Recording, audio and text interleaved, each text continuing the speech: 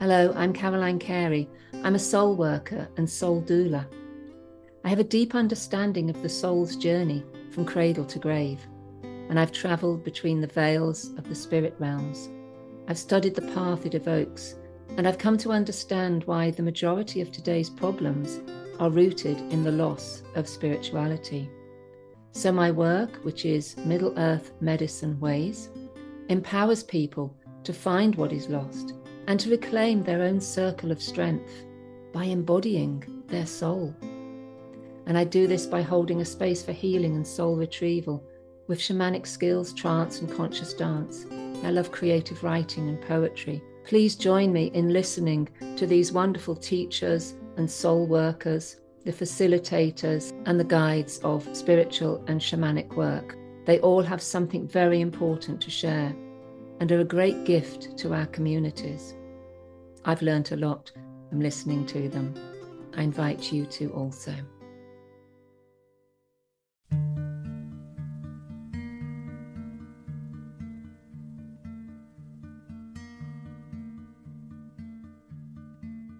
Manda Scott, I'm delighted to have you here sharing with us. Women's voices are really important this day and age. I think it's going to be wonderful to hear what you have to say. And as a writer and a fellow writer, I want to know more about you. I'm very excited. I got to know about you a little bit through your Boudica, is that the right way to say it, Boudica trilogy, yes. Which really excited me. There was so much there of value for me. I found it tough going in parts. But I'm not a great reader, but it was really important for me. We now have a very beautiful dog called Boudica. And, what is she? What she's sort? A lurcher. She's fantastic. Lurcher, and we have another one now called Freya as well. So there's the meeting of these incredible women. So fantastic. Yeah, lots of feminine energy.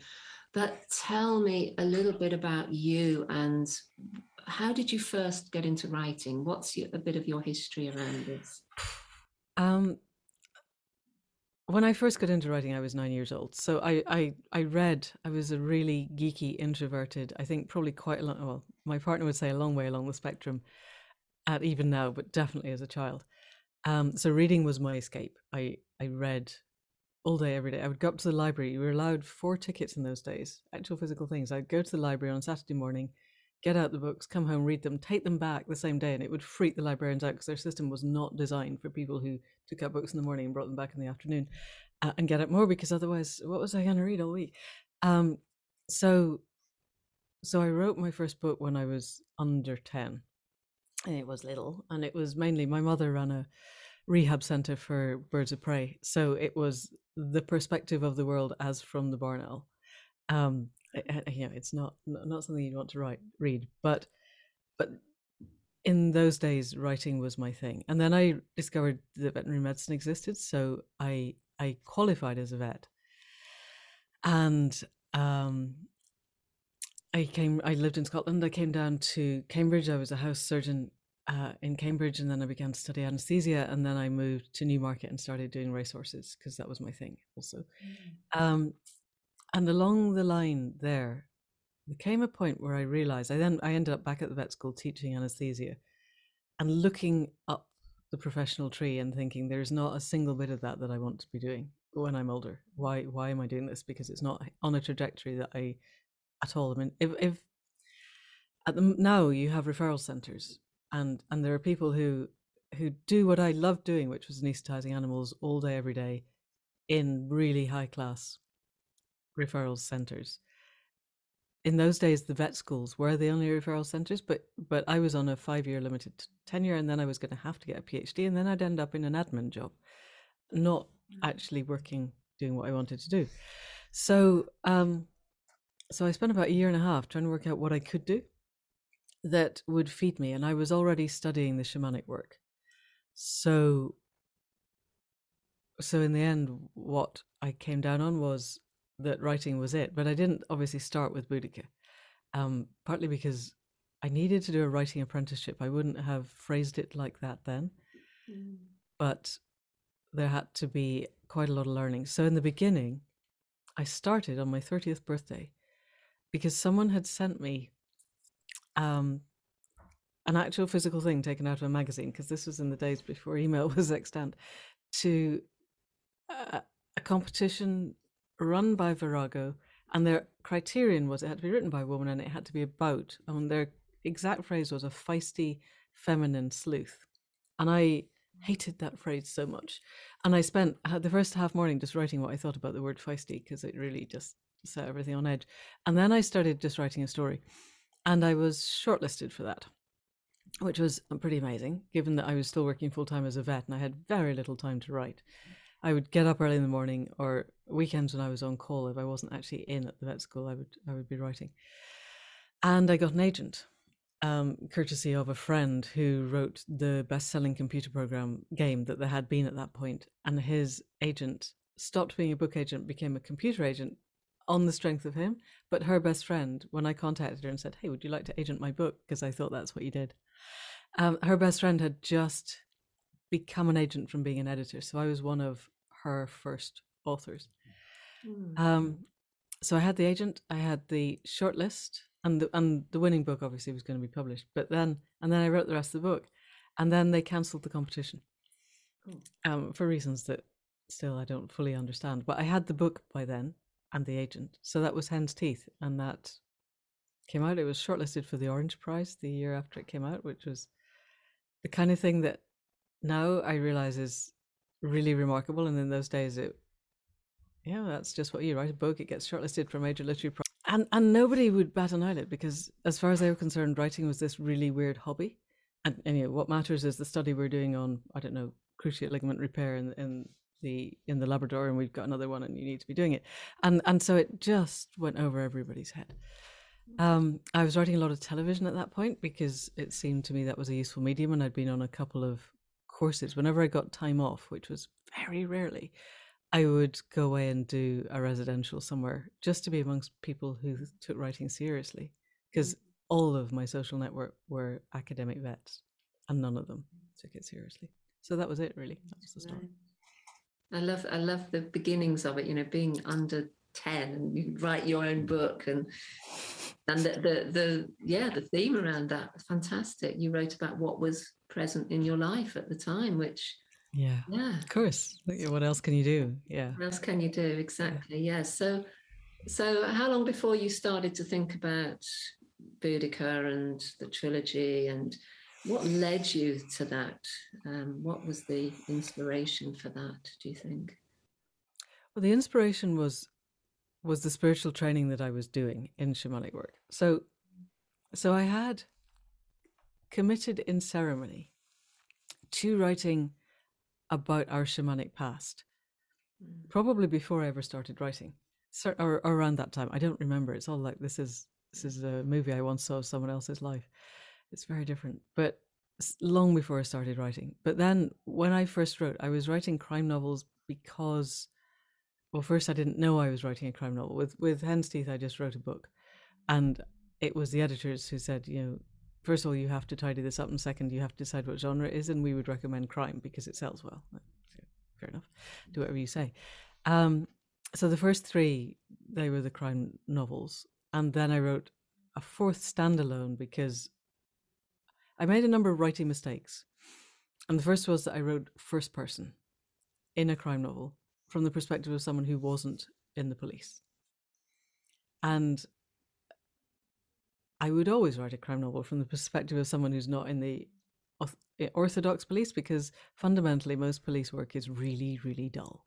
Also, you'd have to do a huge amount of research for it to actually be accurate, or read a lot of police procedurals by other people who've done a lot of research and then base your stuff on what everybody believes to be true, but isn't, because if you actually wrote actual police work, it would be unreadably dull.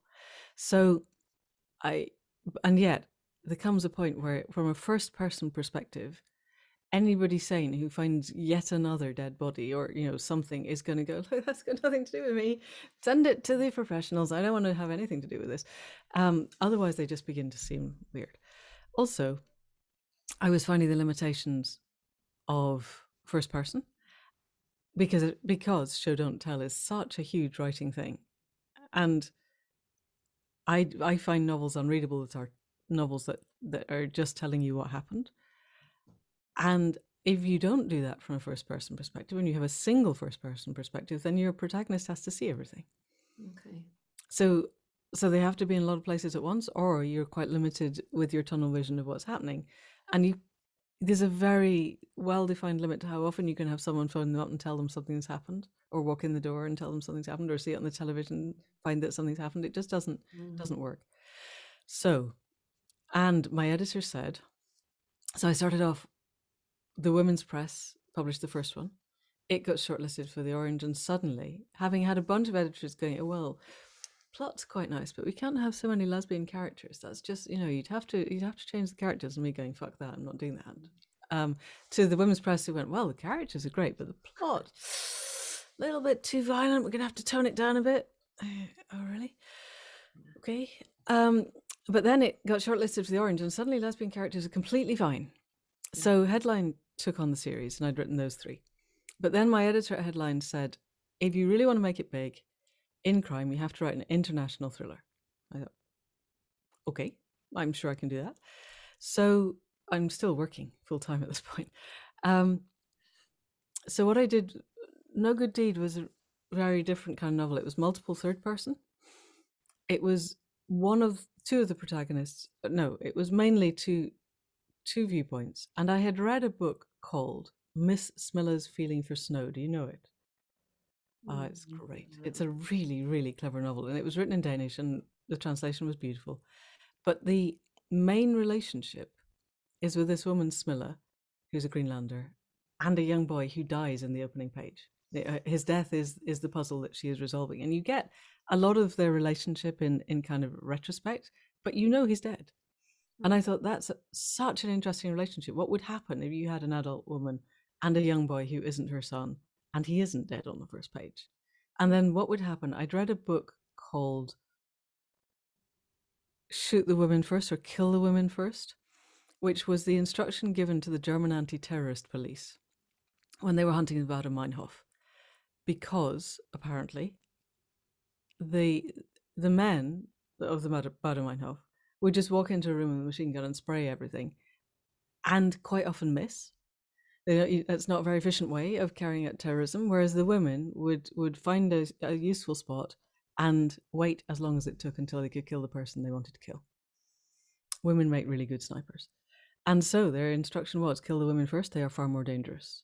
And I thought, that was really interesting. What would happen? What would it take? Because then there was a lot of debate around then of, when that book came out, of, well, women shouldn't be killing anyway. And I thought, I was doing battle reenactment. I was fighting as a warrior all of my free weekends. And I had no doubt at all that if someone put an actual blade in my actual hand in an actual battle, I would have no trouble at all killing the people coming at me if I was good enough. And most what I discovered in the line fighting, and that then fed through to the Boudica books, is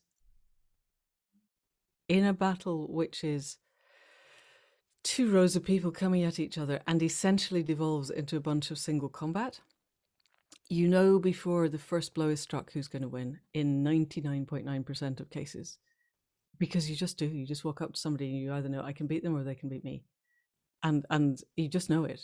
And the only ones that are interesting are the ones where you go, oh, really, I don't know on this one, and it's going to take a while to work it out, and then everybody stops to watch, because that's the one that's important, and that's the one that will turn the tide of the battle.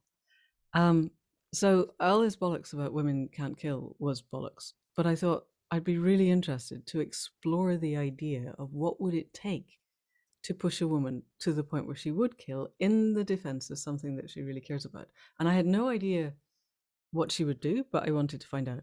And I also thought, actually, I need this person to be on the right side of the legal line, because if someone in the police or the army kills someone, generally they get a medal. If you're not in the police, you're not in uniform, then they lock you up, unless there's a very good reason not to. So, and I didn't want to write actual police procedural, because, as previously said, really boring. And I'd spent quite a lot of time in Ireland. I'd gone over to do veterinary work at the vet school in Dublin, and just spent a lot of time with Irish people listening to their side of the troubles. So I set my character was someone who'd survived the murder of her father in Northern Ireland, come across to the UK and joined Special Branch, because Special Branch in Ireland, Northern Ireland, they had no restraints at all. They did whatever the fuck they wanted, frankly. They were said to be a force within a force, and when the police acknowledges that, this is the Met who haven't yet acknowledged that they're institutionally sexist. When they acknowledge that there's a force within a force, then it's really there. And there were quite a lot of, again, articles coming out at that point, because we were at the point where drugs and terrorism were beginning to interface. So terrorists were funding their terrorism by selling drugs, and therefore MI5 was running domestic policing operations, saying and using the police basically to serve the warrants, because that's the only thing that MI5 couldn't do, and the police really didn't like that. So there was a big turf war happening in the UK at that point. So I thought, okay, I'm going to put someone on the police special branch in mainland Britain, but they're going to behave like they do in Ireland. So I had this woman, undercover, young boy, and the opening scene is her and him, and her breaking him out of the place where he is, and then he's a witness to a murder, and she has to protect him.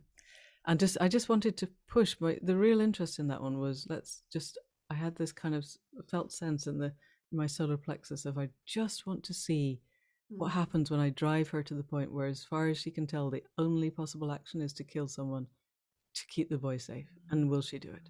Wow. So that was No Good Deed. And that got shortlisted for the Edgar and got all kinds of accolades. And my editor was really chuffed.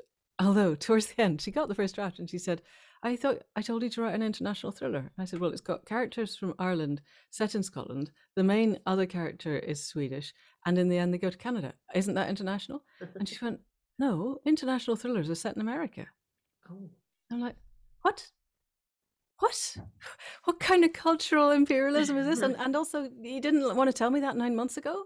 Was that a big secret and you thought you'd wait until I'd finished? So we were having big rows. We were communicating in the end through my agent, where I would scream at my agent because I wasn't very good at emotional regulation at that point. And she would translate it into plain language or nice language for my editor, who I have no doubt would scream back at her, and she'd translate that back to me. And I was hating that process, but also wanting to give up the day job. So I was walking on Newmarket Heath. I was still working. By that point, I was juggling 4 different day jobs, all of them part-time, to try and not end up working nights and weekends, because all of the full-time veterinary stuff meant you work nights and weekends, and I don't like that, really. And it gives you no time to write. So lots of jobs. Got my lurcher. Walking on Newmarket Heath, and she went off after a hare. And I had been thinking about the sequel to No Good Deed, which was called Absolution. I'd been planning it out in my head. And she caught this hare, and she brought it back. She didn't catch hares very often. She wasn't a very efficient lurcher, but she caught this one. And it turned out to be a doe in milk, which was catastrophic, because for all of the gods of this land, hares are sacred. Yeah. And I thought, I should have stopped her. I should have seen it before her. I should have seen that she was watching something, and I wasn't even paying attention at all. So I looked for the kits, and I couldn't find them, and that would mean basically they were dead.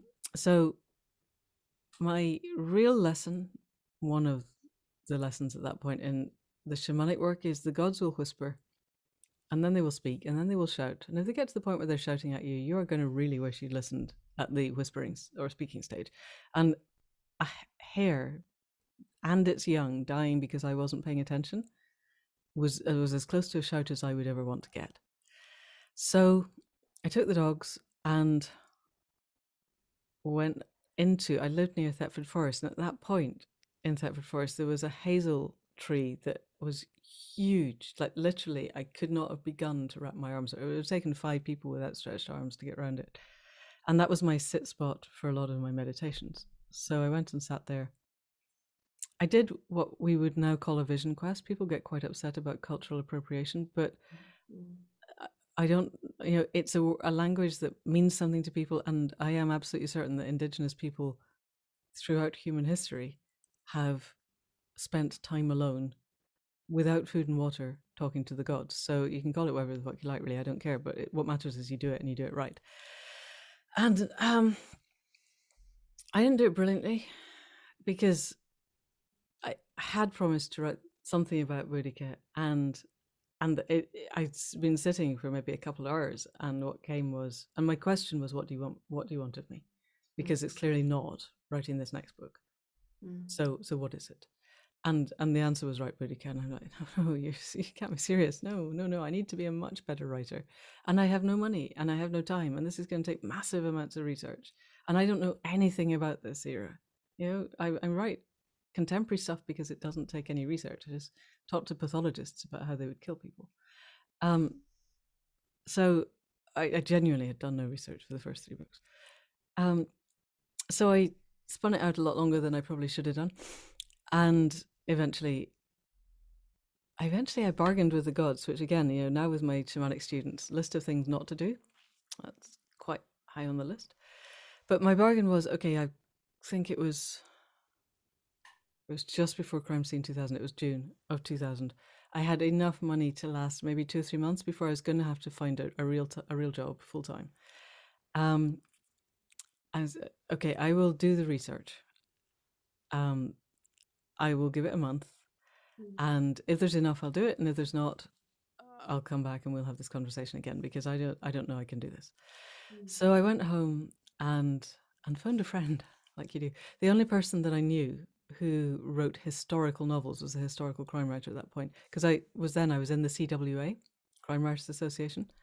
If you're going to write stuff, join the association. I later set up the HWA, Historical Writers Association, because it's an amazing thing, whatever you're doing, to sit around and eat and drink with people who also do what you're doing and who get it and who understand that sometimes the most interesting part of today's work was where I put the semicolon, and sometimes it's plot, and sometimes it's the stuff that comes in, and sometimes I just want to rant about my publishers.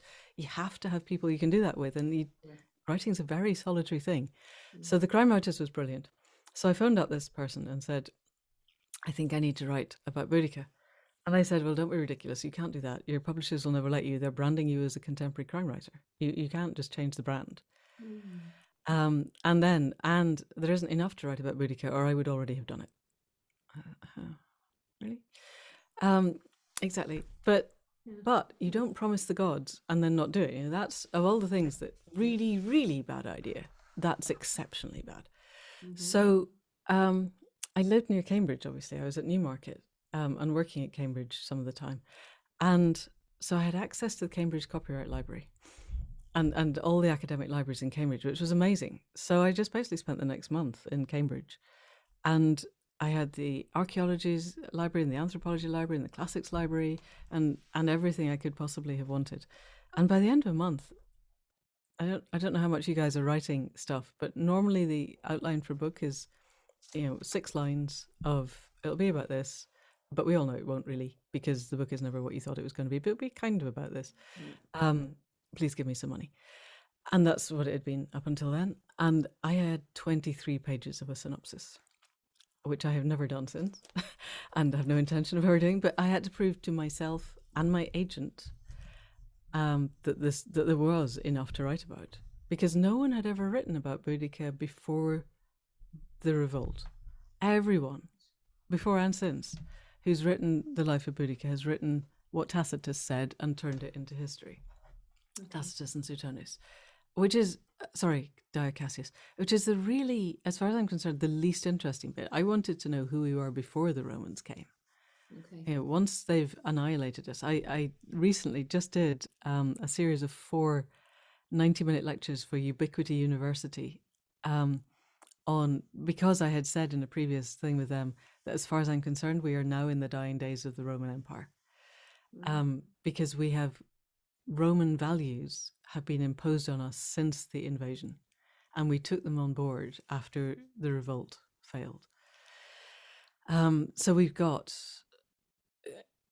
acquisitional capitalism, and the commodification of land, labor, and capital, and the commodification of people, and the whole insanity of a woman becomes the property of her husband, having been the property of her father, and the whole, you have to live in little units of 2, and your children must know who their parents were, because otherwise they certainly have to know who their father was.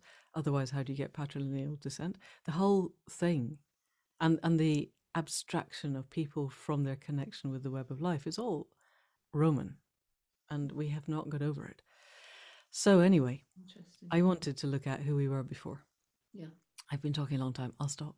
So I did that. Really. That's and last bit. So this is the interesting shamanic bit. That was, I went to a thing called Crime Scene 2000, which was I think in June, obviously, of 2000, and sat in a panel talking about crime, and someone in the audience, God love them, said, "So what are you writing next?" Which of course is every writer's favorite dream, because the book you're talking about you wrote 18 months ago and you can't remember it because you're writing something completely different, unless you're Ian Rankin and you write the same thing endlessly. So they said, "What are you writing?" And my editor was in the audience, and as aforementioned, we were not getting on. So really, just to piss her off, I said, "Oh, I'm writing a historical series about the life of Boudica. 3 books, they're going to be huge." And she was really pissed off because they didn't want it. It was headline, they didn't want it at all. And I carried on doing what I was doing, and we got to September, and I had literally got 3 weeks money left and really didn't know what I was doing because I was loving the writing. It was going really well, but I was having to do huge amounts of research. I was spending, first bit of every day in Cambridge in the libraries and coming home and writing and dreaming with the fire so that I knew what to write for the next day. And this editor or person walked up and said, I was at Crime Scene 2000. How are you getting on with the Boudica stuff? And I went, well, I've got 3 chapters in the synopsis. And she said, okay, I just got a new job at Transworld. They want me to take on something big. This sounds big to me. Would you like to send it? And we did. And they bought the world rights for more money than I had ever seen. And Headline had offered, I think, 10 grand for the entire series, which, given that it was going to take 5 or 6 years to write, was just, I thought, that's just risible. I can't do it in that. So I got to give up the day job. And then not long after that, 3 books became 4 because the second book was getting so big we chopped it into 2. So that was it, really. Sorry, that was very long-winded. No, it's really interesting, Manda, and you're bringing in the shamanic, and this has obviously been a big part of writing Boudica, and I'm very curious to know. You went from being a veterinary practitioner, all these other things that you've done, and you've always had that interest in writing. But where did the shamanic come into it? What do you think led you down that path, or was that just innate within you? Was it always there? Do you think that just kind of grew, or was there something specific that took you on that path? And then when you recognized that, where did you go with it? How did it become part of your writing, in fact? Okay, working backwards, it became part of my writing because it is my life. Okay. Every part of my life, every breath that I take, has that as its central focus. So it would be impossible not to. However, if we backtrack, I was born and brought up in rural Scotland, and I had a pretty unconventional lifestyle upbringing because my mother did run this. We grew up with a lot of wildlife in the house, so I was already in a different reality than most of my peers. But there was a specific instance. My dad who was an engineer, really hardcore, straight down the line science, took my brother and I to, sorry, my dog's scritching, that's the thump in the background, to the Brochs. Do you know what the Brochs are? No. Okay, so northern Scotland and all over northern Scotland, or northwestern Scotland, vast, I think they're 30 or 40 feet diameter, maybe bigger actually, stone beehives that were 7 stories, and they're double skinned, so really wide at the bottom and curving up to the top, and 7 sections, and the cattle would be in the bottom section and the people inside, obviously, in the middle, and then a layer, and then the hay, and then a layer, and then the grain, and then a layer, and then other stuff being stored all the way up. Incredible structures of really ancient prehistory, and all the same. So somebody traveled all around with the design and how to build this. And Dad took us to see the Brochs because he was really into archaeology and stuff. And him and Kid Brother are wandering around talking about geology and stones. And I was standing in the middle of this thing, feeling the push of the people around it in a way that had never happened before. And I had just read Rosemary Sutcliffe's Eagle of the Ninth. Have you ever read that? No, I haven't read that one. Oh, it's amazing. She's just, that was the transformative one. Okay, it's the story of young Roman youth whose father has been disgraced because he's lost the eagle of the ninth.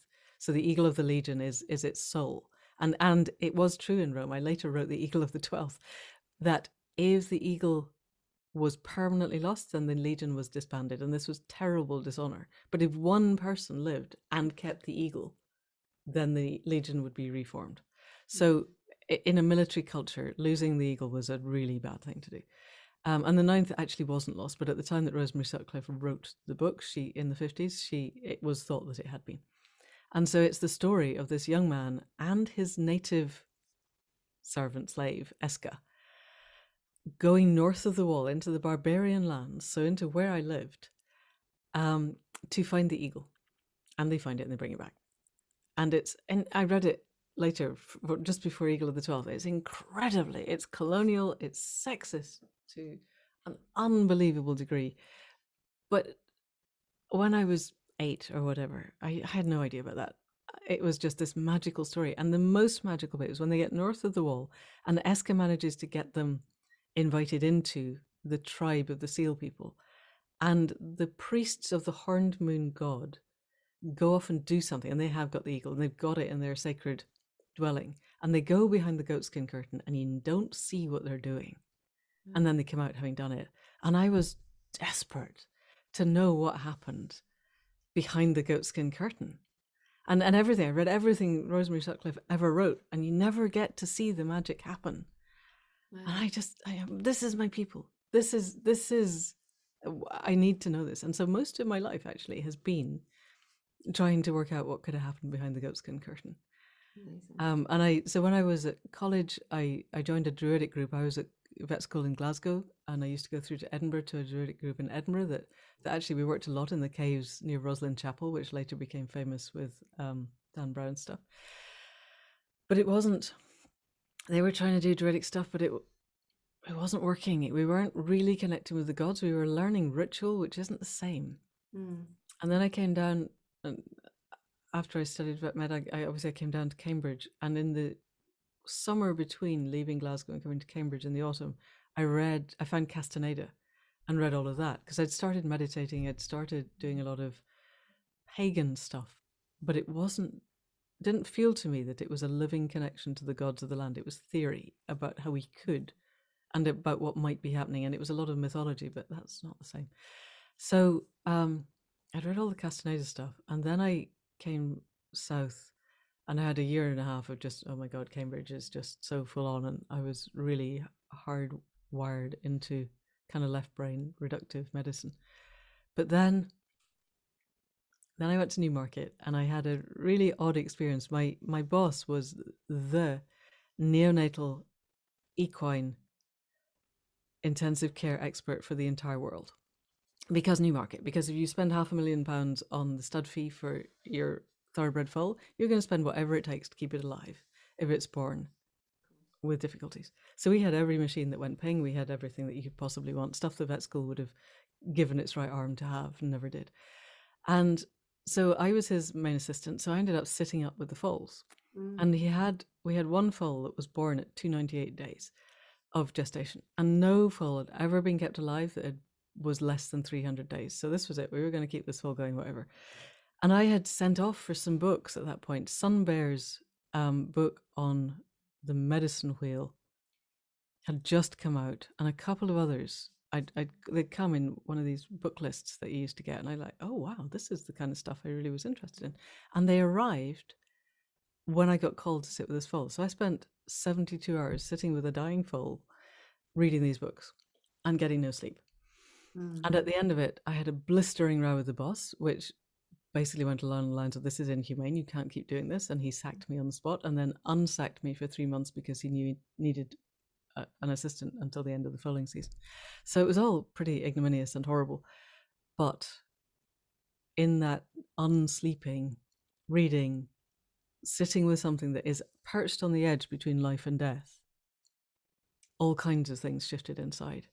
And when I got out, Eagle's Wing, with Leo Rutherford's Eagle's Wing, had just started. And I applied for that and got onto that. And that was a year-long training and a kind of induction into a very soft and friendly and safe version of shamanic practice, which was, I would not have handled anything else at that point. And I don't think it really connected me with the gods, but it opened doors that let that happen later on. Yeah.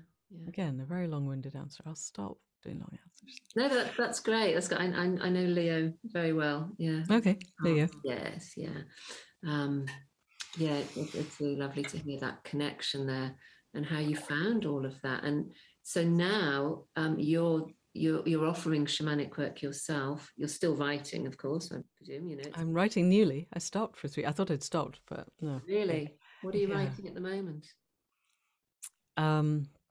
It's called The Promise. It's Throughtopia. So it's future. It's set in 2024. We need to see how we're going to get to where we need to go, and we need to see the steps to get there. Okay. Okay. Cool. If you're interested in shamanic work, this is quite interesting because I genuinely had stopped. I went and did a master's at Schumacher in economics, regenerative economics, shamanic imperative. Not something I would ever have thought of doing otherwise, but sometimes the gods say you have to do this and there are no reasons not to. We've closed every door, you just have to do it. Yeah.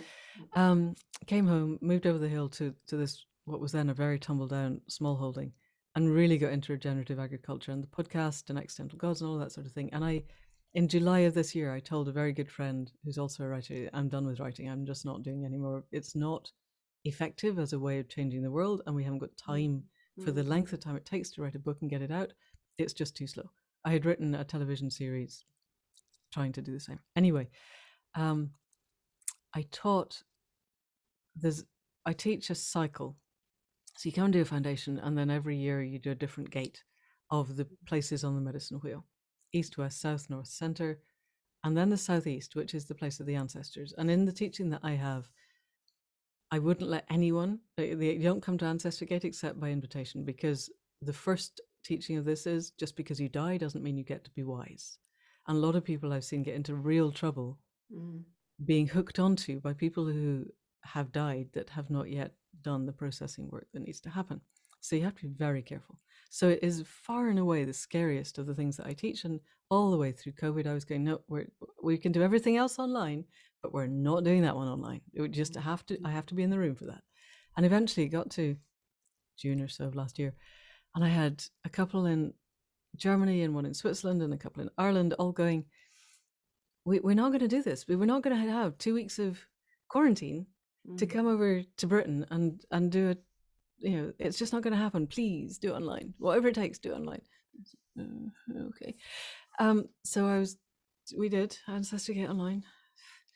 And I was drumming for the big journey on the Saturday night. And sometimes I journey when I'm drumming, but not usually. And I got taken up the hill. I live on the edge of a hill. And absolute plain text, which very rarely happens, was on my altar, I have a 30,000-year-old fossilized horse's tooth that holds part of the Ancestor Gate. Yeah, it's great. I lived near a little shop in Cambridge when I was in Cambridge that sold these things. And I had to take the horse's tooth up the hill, bind it onto a particular horizontal bit of a very, very several hundred-year-old hawthorn hedge, and sit there as the sun went down for at least an hour in the evening. I usually do most of my stuff on the hill in the morning, so it took me a while to source the horse skin that I had to bind it on with. But anyway, I took it up the hill, bound it on, sat, and the instruction was, do this until you're told to do something else. Okay, it's fine in the middle of summer. I'm not going to enjoy this in the winter, but let's see. And by the end of the week, I had the first question of the book, and then the instruction was, right, now you need to write this book. Don't worry about the hill anymore. I'm going, but sit up the hill and go, no, just write the book. So I was studying for homeopathy. I had an exam at the end of July, and I couldn't move my head out of the homeopathy. Don't want to fail.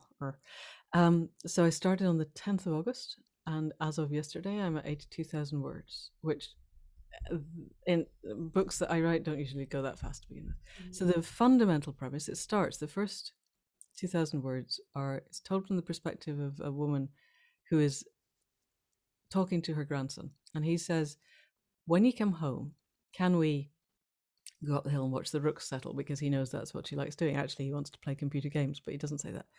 And she says, I'm not coming home. I'm dying. This is it. You do know this. We have talked about this. And over the course of the ensuing conversation, he says, you're the only person who gets me. And I don't want to live in a world with you not in it. And she realizes he's serious. And she says, I don't know what happens next, but if it's possible at all, I will do whatever it takes. If you call me, if you really need me, I will be there. And they both feel the gods, the world stop and the gods go, oh, really? And then she dies. And then the rest of the book is told from her perspective of having to honor that promise, particularly when her lover dies quite soon after, and she can't follow her to where she needs to go. But then she is taught in the process of helping him to not kill himself the night she's died. She's shown how to split the timelines and see the possible futures spreading out from any given present. And as the book progresses, she sees the timeline where he and the younger sister who's conceived at her funeral are absolutely integral to us getting through. And so when he repudiates her because of events that have happened, she has to still try and stick around and nudge him. And so it's just really, how do those who have been and those yet to come feed their wisdom into the present in a way that helps the present still have choice, but gives them the opportunities to step into what needs. Basically, I'm writing the revolution. Ooh, how lovely. But I'm having to work it. I want it to be a peaceful revolution. I'm not sure it can be. I had a very interesting conversation recently with Kim Stanley Robinson, who wrote The Ministry of the Future, and offline afterwards he went, the revolution can't be peaceful, don't you? I think it can. I think it can. Sitting with XR in the streets, my real experience is, if the Yellow Jackets sit down with us, we have won. And that's a big if, but they are human beings, and it can't be impossible. I like that. I really like that, Manda. Thank you. Yeah, so gosh, there's so much here. There's so much here, and I love this shamanic, weaving that you talk about through your writing, through your books, and through what you're offering now in the world. I'm particularly interested in what you just said about, we can't write a book. There isn't enough time to write a book about the solutions and how we need to, to live our lives now. And yeah, I get what you're saying with that. So what would your, I don't know, I don't know about advice, but, for this, for women who are writing, women who are going through the process of exploring their voices and their message for the world, what would you say is the way to go these days? We've got some important stuff that we need to share. Yes. And I think the thing is, I was wrong about that. I think it's not that writing is too slow. It's that I didn't have the ideas that I didn't have the idea. And now I've got it. I'm like, I have to get this book written and get it out. Yeah. What we're doing. So I think there is no point in writing continuations of business as usual or the past anymore. Having spent the last decade writing historical, forget it. For me, I don't see any point in that.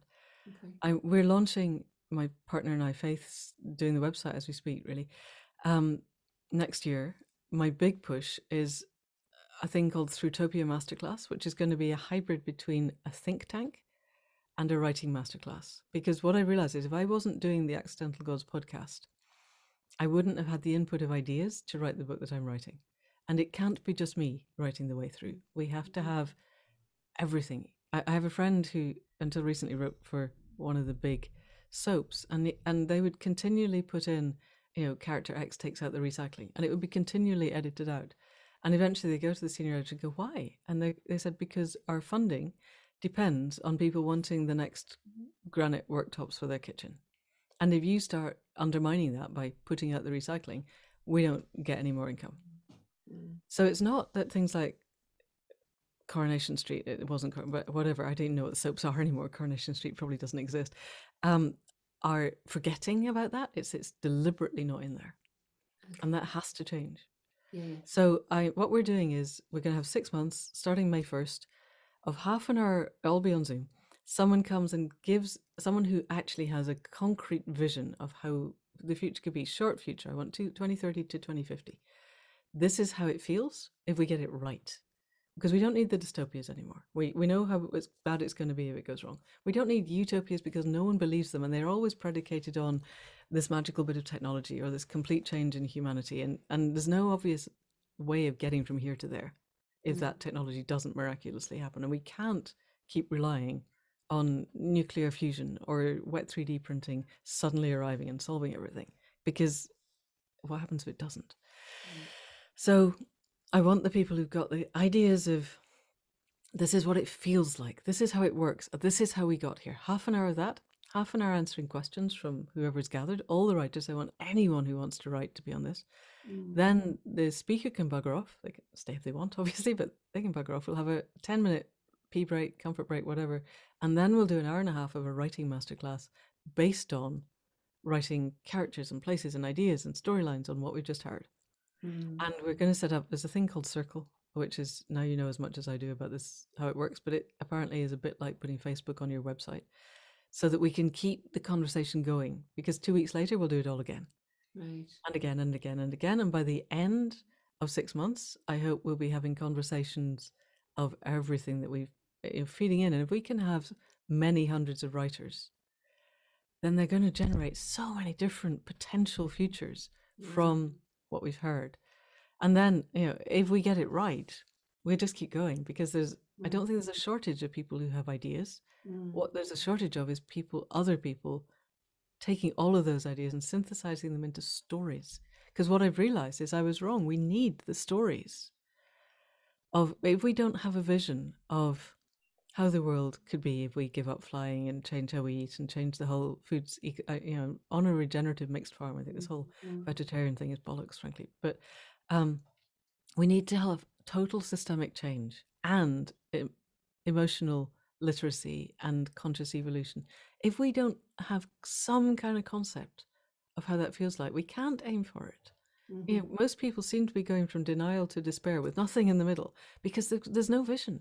COP26 just happened and there wasn't a single vision from any of the world leaders of how the future could be. It was just, oh, well, we're going to have to cut back a lot and offset everything. And that's not going to work. We need visions. So writers, please write the visions of the future. If you have time, come along to the masterclass. We're going to have to charge for it because I do want to pay the speakers. But, it's going to be a flexible thing. So don't let money be the thing to stop you, but just write the future that works and how we got there. I love that. Write the future that works. Wow. That's powerful. That's really powerful stuff.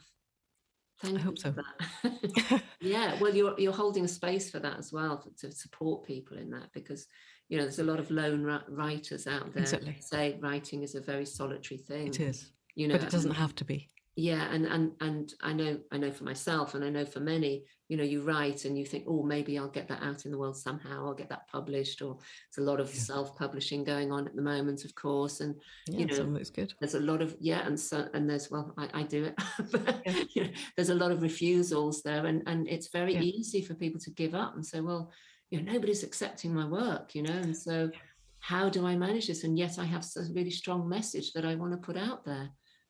And that other people might want to read, because there's no point in having a message you want to get out if nobody wants to read it. I'm thinking that perhaps by this time next year, we might think that we need to set up a publishing house to publish some of this. Nice. That's not something I want to do on my own. I'm kind of a bit overwhelmed at the moment, but I can see, because I've also got editor of a major one of my old editors, and a woman who's an editor for BBC, and other people who are going to also come in the times in between and talk about how to get it out there.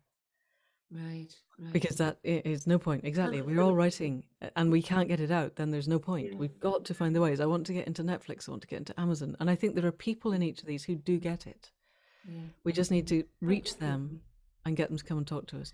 Also, I spent the first bit of lockdown, me and Rob Wilton and Toby Peace, who's a film producer, all got together and crowd wrote, the three of us, a television thriller series that, again, was designed to get us from where we are to where we need to be. We haven't sold it yet. But I had never written collaboratively before.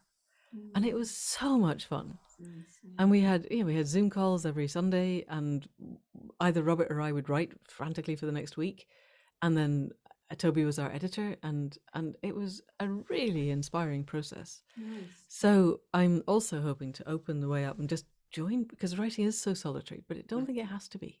No, I think that's very inspiring. Yeah. Do you ever write just for yourself? That's not for publishing or anything like that. Is there anything that you do that where you just think I just need to write? You don't. It's not. I haven't got time. I used to write loads of poetry. Okay. Nowadays, I just don't have any time. And at the moment, I suppose, the book might end up being just for me. Nobody else might want to read it. I don't know. I need to write this. I'm not about to ignore. But that's an interesting thing. Anyway. It's that you think I need to write this.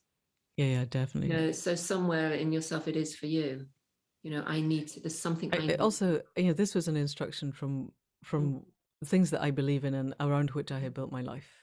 Right. And you don't ignore that. I wouldn't ignore it. And also, but having kicked it off, I want to know where it goes. Of course. And I have no idea. I'm writing. I've got to hand in on the 26th to my agent the first bit, which I think maybe another 10,000. And after that, I know what's happening there, and I know a couple of scenes at the end, and I have no clue about what happens in between.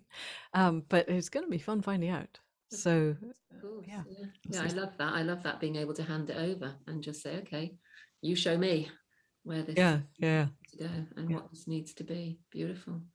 Wow. Is there anything else you have that you'd really like to share with women writers at the moment and people? Just to have belief in yourself, really. I think this is the thing about writing. I don't know about you, but I think I exist in a world where what I wrote yesterday is bollocks. What I wrote 3 weeks ago might be getting okay. What I wrote a couple of months ago, I look back and go, God, did I write that? That's okay, actually. And I still basically, most days wake up and have no idea what I'm going to write tomorrow.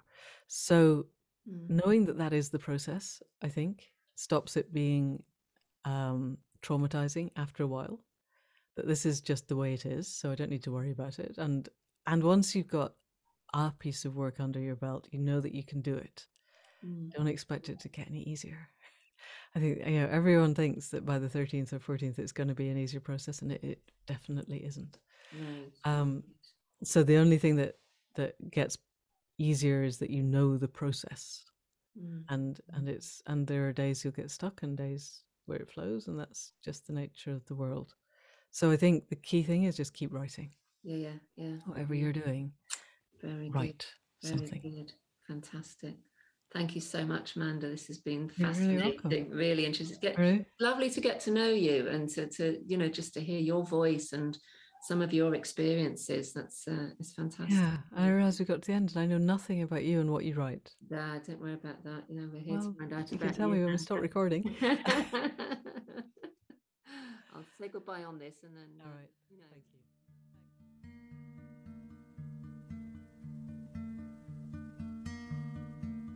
There we go. The wonderful Manda Scott. That was such a pleasure to interview her.